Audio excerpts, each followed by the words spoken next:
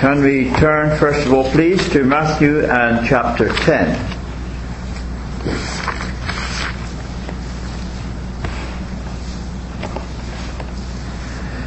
Matthew 10 and verse 1. And when he had called unto him his 12 disciples, he gave them power against unclean spirits, to cast them out, and to heal all manner of sickness and all manner of disease. Now the names of the 12 apostles are these.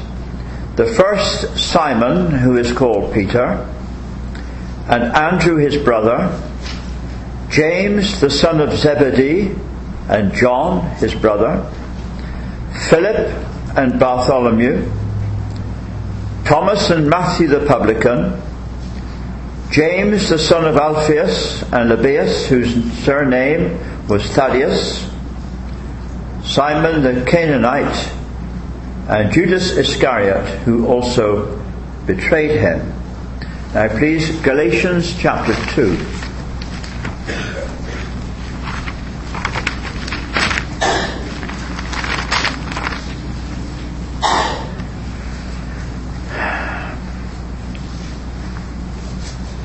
Verse 6. But of these who seem to be somewhat, whatsoever they were, it maketh no matter to me. God accepteth no man's person. For they who seemed to be somewhat in conference added nothing to me.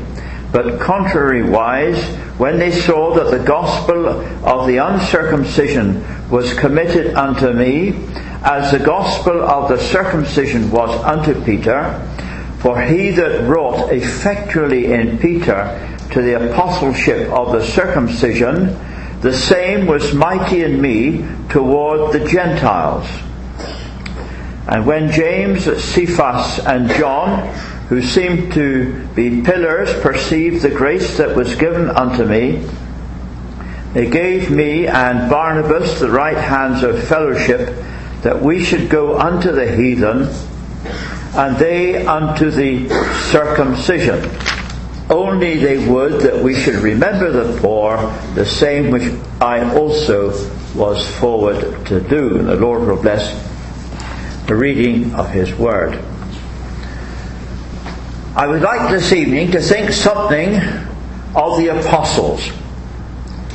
First of all, we understand there is one apostle unique in his person and in his ministry, in his position. It is the Lord Jesus, the apostle and high priest of our profession. He's unique. The one that was sent forth from God. We know that the word apostle simply means to be sent forth. Then we've seen in Matthew chapter 10, there were the 12 apostles. And then we would see how that Paul himself was also an apostle called of God. Now, there is much false teaching about apostles. And there are cults which claim to have apostles today. They're false apostles. And in the time we have this evening, I would like to consider the apostles. They have 4 distinctive features. First of all, we will be thinking of the apostles' doctrine. Secondly, the apostles' authority. Thirdly, the apostles' power. And finally, the apostles' signs. Their doctrine, their authority, their power, and their signs. We have thought last night of the importance of the apostles' doctrine, of the importance of gathering according to the teaching of the apostles. And we frequently would refer to Acts chapter 2 and 42, referring to the apostles' doctrine. Now, there, God committed to the apostles certain unique, exclusive truths which were to be for his people. Our faith is based upon the foundation of the apostles and the prophets. And so we would like to have a little look at what we would term the apostles' doctrine. Now, when I mention the apostles who taught doctrine, we would think of Peter, we would think of John, and we would think of Paul. Now, first of all, what did Peter distinctively teach in his epistles? He taught, amongst other things, the priesthood of all believers. And you are familiar with that, with chapter 2, where he points out that we are a holy priesthood, offering spiritual sacrifices, and we are a royal priesthood, declaring the virtues of Him that hath called us out of darkness into His marvellous light. Now, we understand, of course, and this was something completely new, a completely new revelation in the Old Testament. The Aaronic priesthood, the priesthood according to the law, was restricted to one tribe, and those that trespassed were chastened. We think of King Josiah, who sought to offer incense in the temple and was a leper to the day of his death. Now, King Uzziah. Now, we understand what this means, the priesthood of all believers. As I have mentioned, I was saved in the Roman Catholic Church, and the priesthood of the Roman Catholic Church bears no resemblance to the New Testament priesthood of all believers. And what a privilege it is. Now, first of all, let's think of our holy priesthood. When we gather to remember the Lord Jesus on the Lord's Day morning, we would speak of Him. Now, I think when we gather, we're not there, of course, to remember our needs, even our blessings. We're not there to thank God for the good things which He has given us. We are there to remember His Son. You remember when Joseph finally revealed himself to his brethren in Egypt, he sent them back to his father, that they should tell Jacob of all his glory he had in Egypt. And isn't that what we do when we gather to remember the Lord Jesus? We would speak to God of all the glory of the Son. We would seek to speak well of Him, and this would warm the Father's heart as gathered saints remember Him and speak of Him. So, when we gather to break bread, we need to be exercised, we need to be prepared, we need to bring this fragrance of worship as we speak to God of His Son. That is our holy priesthood. Now, of course, the sisters are silent, but their worship, their silent prayers, ascends as a perfume, a sweet savour to God, along with the brethren. Now, we are also a royal priesthood. And this is in our testimony to tell forth the virtues of the Lord Jesus, He that has called us out of darkness into His marvellous light. And so the believer has this privilege, which was unknown under the law, of both serving God in worship, exercising a holy priesthood, and proclaiming the person of Christ as He exercises His royal priesthood. That's one of the things which the Apostle Peter taught us. If we think of Paul, of course, there is a range of truths which come out in Paul's teaching. The presence of the Holy Spirit. Know ye not that your body is a temple of the Holy Spirit. This is something which Paul reveals to us by the Holy Spirit.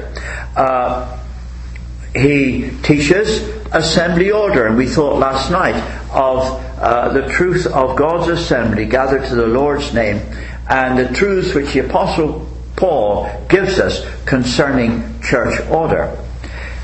The Apostle Paul also tells us something of the rapture. Now, the prophets would speak of the coming, but they wouldn't go into the details of the rapture. Do you know, there's a very interesting illustration in contemporary history in relation to Morocco, and this would illustrate something of the rapture. Now, Morocco was a French protectorate, and there was a sultan called Mohammed, and he was exiled.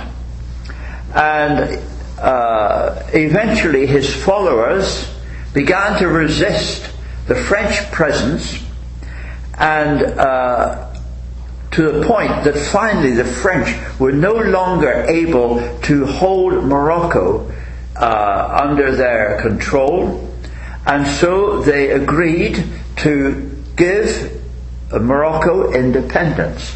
Now, the followers of the Sultan Muhammad, he was in exile, they left Morocco and they went to fetch him.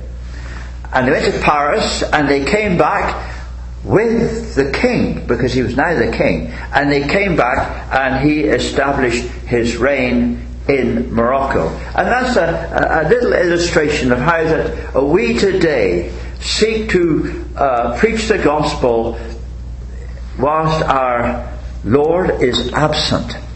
But the day will come when we shall go to be with him.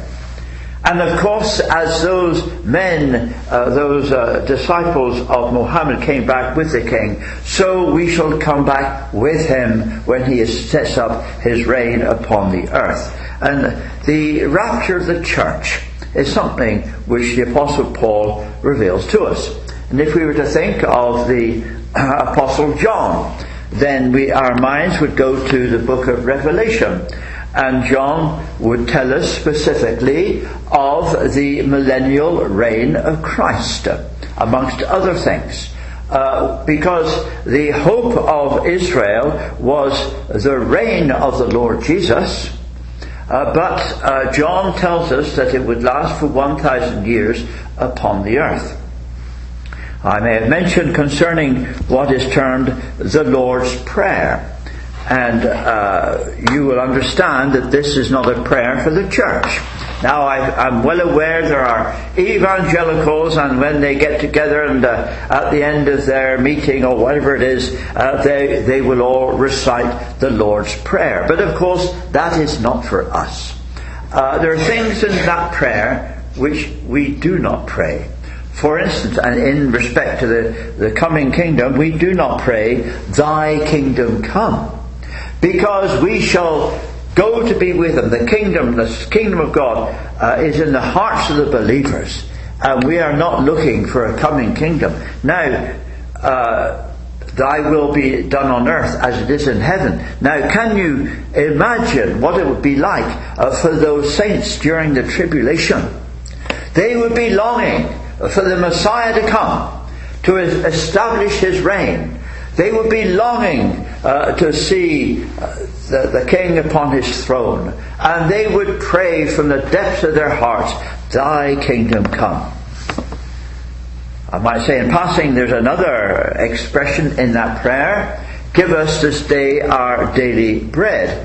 Now, we understand today that the individual, he labours for his bread. And the apostle says, if a man will not work, then let him not eat. And but you see, put yourself again in the tribulation, because what is termed the Lord's Prayer is a tribulation prayer. And there, those who refuse the mark of the beast, they will neither be able to sell nor to buy. How are they going to eat? And it has been suggested that God will intervene, will provide for them, and that prayer, "Give us this day our daily bread," will take up a very, very, very real meaning during that time of the Great Tribulation. So there are things which the apostles reveal to us, and there is no new truth. One of the features of the cults, indeed, is they are constantly getting new light and new truth. But we have the Apostles' doctrine, and if we have failings, it's because we don't know the Apostles' doctrine. We're not studying it. We're not seeking to apply it both to our individual and our collective lives. So the first distinctive feature of the apostles is their doctrine. But then we have the apostles' authority. Now you remember how that the Lord Jesus said to Peter that he was Peter, "Upon this rock I'll build my church," and he speaks of the keys of the kingdom. Now I know that some brethren will say, well, yes, Peter received the keys, and with one of them he opened the door to the Jews in Acts chapter 2, and with another one he opened the door to the Gentiles in Acts chapter 10. I'm not quite sure that is what the Lord is meaning. You see, when you look at the word key or keys in the Scriptures, when the word is in the singular, and that's 6 times, the word means to open and to shut. Alright? So when you see the word key in the Bible, it is referring to opening or shutting a door. And only twice is it used in the plural. And when it is used in the plural, it's not talking about opening and closing, it's talking about authority. And the apostles received divine authority to preach the gospel. And they received that, you might say, on the mountain in Matthew 28, when the Lord Jesus gave them the Great Commission to go and to preach the gospel to all nations. So we see the apostles' authority. They were consulted, but they did not debate. You know, in our day and age, much is made of debating, and we're told not to be affirmative and not to be absolutely unyielding. But you see, there are certain things which we cannot yield on, and we cannot yield on divine authority, on the doctrine of the apostles.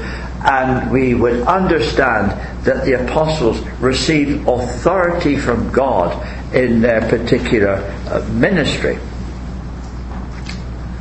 The third thing was the apostolic power. Apostolic power. Something unique. And how was the power of the apostles displayed? By the laying on of hands. Now, we understand, we see that in Acts chapter 6. We understand that when the apostles laid their hands upon certain individuals, they received miraculous gifts. Now, we'll think something of the gifts of the risen head to the church. There are, of course, as you know, 2 sorts of gifts.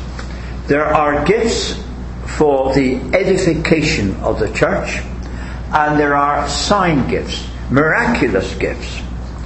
Now, at the turn of the 20th century, I think about 1906, certain individuals in California claimed that there were still miraculous gifts.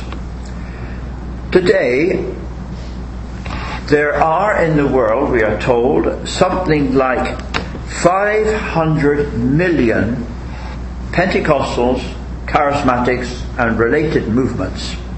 And the very basis of their activity is this: that miraculous gifts have not ceased.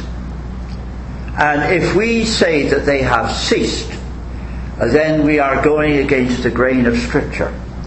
But you see, miraculous gifts did cease, and we would need to determine the meaning of these miracles, which we'll see in a minute. Now, so we have the miraculous gifts which were given by the apostles. So we see that some could cast out spirits and could heal, but these gifts were not transmitted. Now, this is we find that when the apostles laid their hands on, such as Philip, he could not transmit what he'd received to somebody else. And the testimony of those called the Church Fathers is that the miraculous gifts disappeared. Certain well-known names amongst them say there were still miracles and still tongues, but in fact they were never ocular witnesses. They never saw them. And it would seem, according to historians, that the miraculous gifts disappeared with the death of the last person who received a miraculous gift by the laying of the hands of the apostles. So miraculous gifts have ceased. I am well aware of the claims of this present day, and we would see the destructive effects of that doctrine. Now, some say, well, we believe in tongues, we believe in miracles, we believe in prophecies, and we practice them in our churches, but as I say, we have seen the destructive effects of this. An illustration, a very practical illustration. 3 years ago, somebody was saved near Perpignan. After receiving a tract, I had visited him, and he professed to be saved. And he was very bright. He travelled, he lived away, he worked away from where he lived. Every morning, Monday, he'd go off to work and come back on a Friday. And travelling, he would speak to people he was sitting next to. He was speaking to neighbours. He was reading his Bible, something so new to him. And he was really living in the joy of his salvation. He constantly had questions. And I would never see him without him saying, well, you know, I've read this, now tell me, what does it mean? And we could see the joy of that babe in Christ. But when he was away during the week, he had a colleague who was a charismatic. And his colleague, he said, this is very nice. He said, you say you're saved, and that's a good thing, but I can see you haven't got the Holy Spirit. Well, this young Christian didn't know too much about those sort of things, and so he said, well, you know, I don't really know what you're talking about. So this charismatic said, do you speak in tongues? Didn't know what that meant. He said, well, so you see, you need the baptism of the Holy Spirit. Well, he thought, well, this is probably something which I haven't been told about yet. So he said, well, what is it?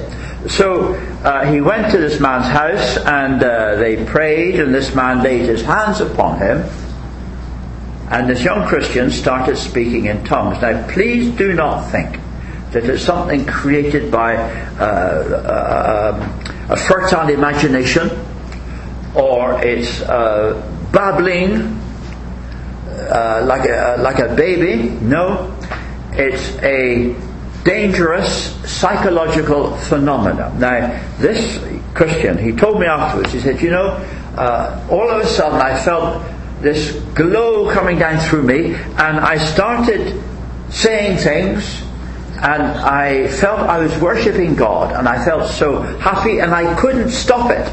It came pouring out of me. Now, I don't know the origin of this. It may be satanic. It may be of the flesh. That doesn't matter. This is the thing, that what that man was doing was not the New Testament speaking of tongues.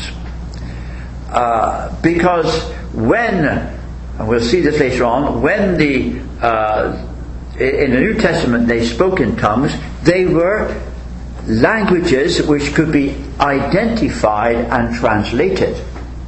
This is not the case today in these charismatic circles when they practice what is termed glossolalia. Glossolalia simply means speaking in a tongue. Now, it's sweeping the world, sweeping the evangelical world. It's invading assemblies. And this is how it starts. Well, you know, brother, we feel perhaps we shouldn't limit the Holy Spirit, and perhaps He can still give these gifts today, so who are we to forbid in speaking in tongues? Of course, they take that verse out of context. But this is totally destructive. I believe it is a doctrine of demons to divide the people of God and to destroy true gospel testimony. And this person who professed to be saved, gradually he lost his zeal for Christ. He ceased to speak to his neighbours and others about the Lord Jesus. And I saw him one day and I said, well, tell me, where are you reading? Oh, he said, this week I really haven't opened my Bible. So you see, this carnal, this superficial activity is destructive to clear gospel testimony. The miraculous gifts were given as signs, as we will see in a minute. Signs confirming the working of God. I believe in the Bible, apart from creation and apart from the book of Revelation, there were 3 miraculous periods. Not that they were the only time when miracles took place. The first was with the giving of the law. And we have what some have termed a zone of miracles with Moses and Joshua. We move on and we come to Elijah and Elisha, and there are a number of miracles at that time. And then, of course, we come to the New Testament with the Gospels and the book of Acts. Now, why did God give these miracles? Let's go back to the book of Genesis. When God spoke to men in the book of Genesis, He spoke directly to them. He spoke to Adam. He spoke to Noah. He spoke to Abraham 10 times. He spoke to Jacob, and He spoke to Joseph. So God spoke directly to men. But then, when we come to the book of Exodus, we find that God is going to communicate His mind in a different way, by His written word. But then, why should I believe a written word? Because God has never spoken like that. He always spoke directly to His people. Why should I believe that He speaks now by the written word? And so to set a seal on the giving of the law, He gave signs. That's what the miracles are. He gave signs to say, now, this is how I'm going to speak today. And that was the giving of the law, accompanied by signs or miracles. We move on through the ages, and then we come to the prophets. Of course, Elijah was not the first prophet. There were others mentioned before him, but he is the first of a line of prophets, both oral and written. But some would say, well, you know, God over the centuries has now been speaking to us He's spoken to us by the law, the written word. He spoke verbally to the patriarchs in Genesis. He speaks to us by the written word. Why should He speak now in another way? But then we have Elijah and Elisha, and they prophesied. God is now speaking through His prophets. But why should we believe the prophets? because their ministry was accompanied by signs, by miracles. And so Elijah and Elisha, their miracles were accompanied by signs showing divine approval of what they were doing. And so these miracles were signs. And of course we come to the Gospels and the Acts, and again God is now speaking not through directly to men, neither through the written word, neither through the prophets, but God has spoken in His Son. So these signs were given to set a seal on God's communications to men. Now, these miraculous gifts were not transmitted. They have ceased. And this would bring us on to the fourth point. We've seen something of the Apostles' doctrine, of apostolic authority, of the apostolic power. Now we'll think something of apostolic signs. The Apostle Paul could say this: truly the signs of the apostle were wrought among you in all patience, in signs and wonders and mighty deeds. Now, in Galatians 2, two apostles are presented to us: Peter and Paul.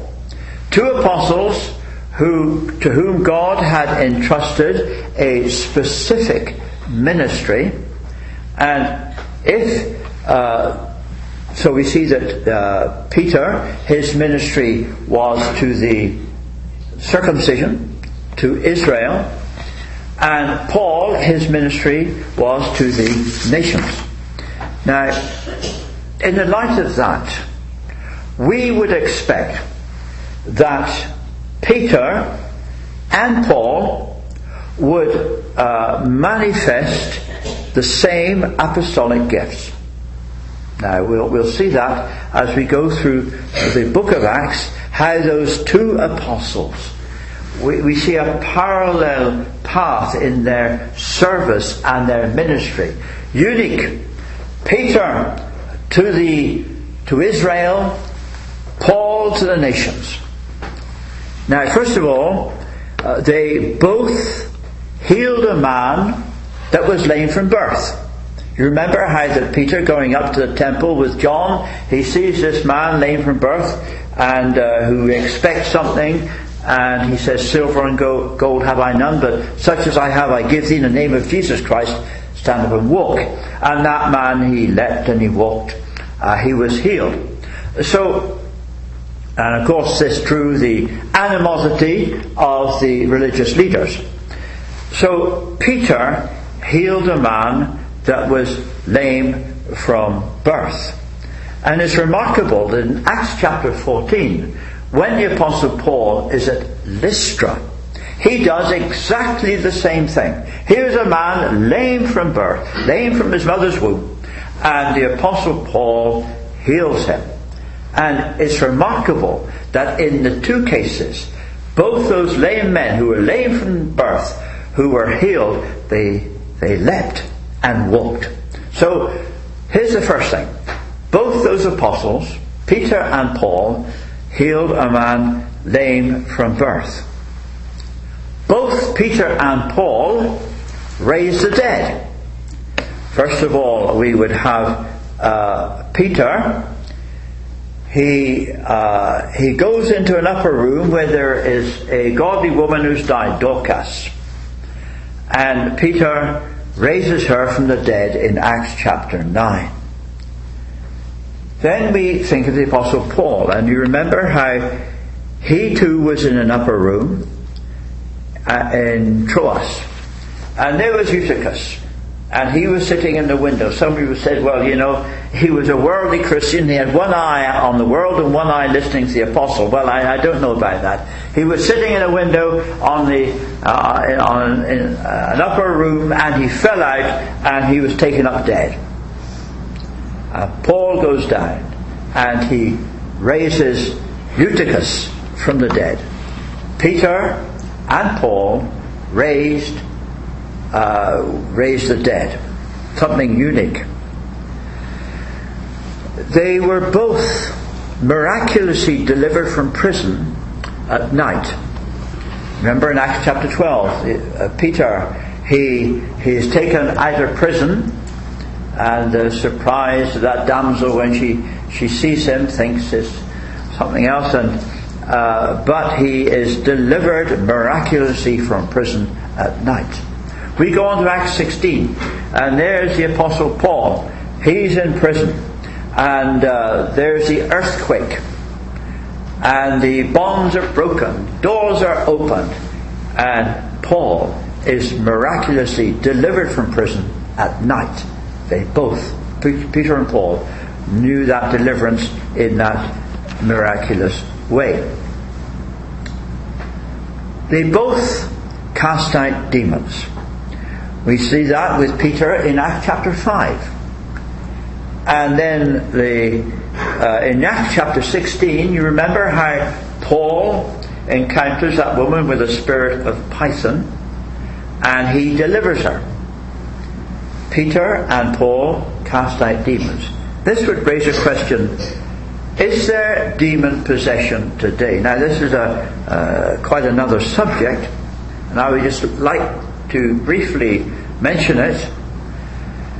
In the Gospels, there are 6 described cases of demon possession which the Lord Jesus, of people who were possessed, which the Lord Jesus delivered. Only 6 cases. We've seen this too. There's another one as well. But we see Peter and Paul equally delivering individuals from demon possession. Now, we hear all sorts of rather strange stories. They're usually impossible to verify. They're usually taking places in countries where we can never get to. There are indeed strange events. We remember how that the devil and his demons, they are angels of light, and they can do remarkable things. But do demons possess people today? Now, I'm well aware some will say, yes, I've heard of somebody who was out in Africa, or he was somewhere, and he will describe some very vivid event. And I have seen things in my travels. I was once in Singapore, and in Singapore there are Hindu processions, and those Hindus who want to be delivered from their sins, young men would go to a Hindu temple and they would be put into a trance, and their bodies would be pierced by steel stakes. I've seen this, and there's not one drop of blood. And they will have a frame with these stakes going into them, and they'll have one through their cheek and out the other side, not a drop of blood. And they will walk from one temple to another, and to seek atonement for their sins. When they get to the second temple, then these stakes and spikes are removed from their body, and they're brought out of a trance. There was a brother in the assembly in Singapore. In his younger days, he had done that before he got saved, and he said that they were put into a very, very deep trance. He said there was probably some physical explanation, but he said it took a week to get over the effects of that experience. Now, we can't explain all these things, but I would judge that if there was demon possession today, then we would have had instruction, clear instruction in the Word of God as to how to deliver souls from demon possession. We don't have it. We don't have it. Satan is active. And I suggest he doesn't need to possess bodies. When I see in France, possibly here in the United States, I don't know, but certainly in Europe, the indifference, the opposition to the gospel. He doesn't need demon possession. He doesn't need to scare people away from the gospel. He lures them away with attractions and with temptations. So I don't believe today there is such a thing as demon possession. Now you may not agree with me, but I feel that this was limited to the presence of the Son of God on earth in that period, both in the Gospels and then later in the book of the Acts, because of the intense activity of Satan against the introduction of the gospel of the grace of God into the world. So they both, Peter and Paul, cast out demons. Then they both had a confrontation with magicians. Now, these magicians were not men who would pull a white rabbit out of a top hat. The biblical magician, in fact, was a man who was an expert in occult matters. A man who was instructed in evil satanic practices. And we see how Paul would, in Samaria, Peter would confront Simon the magician. This man who had thought to purchase the Holy Spirit with money, and Peter could say to him, thy money perish with thee. So Peter had a confrontation with this magician, this occult evil worker. The Apostle Paul, when he commences his first journey, he goes to Paphos, and he too has a confrontation with a magician called Bar-Jesus or Elymas. And you remember how that evil man would seek to have drawn the proconsul away from the faith, and there is that confrontation, and Elymas is stricken with blindness. So both Paul and Peter both had this confrontation with these occult practitioners, these magicians. Then we would see that both Peter and Paul were involved in the gift of tongues. Now, only 3 times in the book of Acts you have the gift of the practice of tongues. We have, of course, Acts chapter 2, the day of Pentecost, when there were 14 languages spoken by the power of the Holy Spirit, when the Spirit came down on that blessed day, the birthday of the church. It was a sign. We understand this is a sign that God had given concerning the inception of the church, the body of Christ. Only 2 apostles witnessed tongues. First, you remember how that Peter, he goes to Caesarea in Acts chapter 10, and there he preaches the gospel to Cornelius, and Cornelius speaks in tongues. Here was a sign that the gospel had gone to the nations.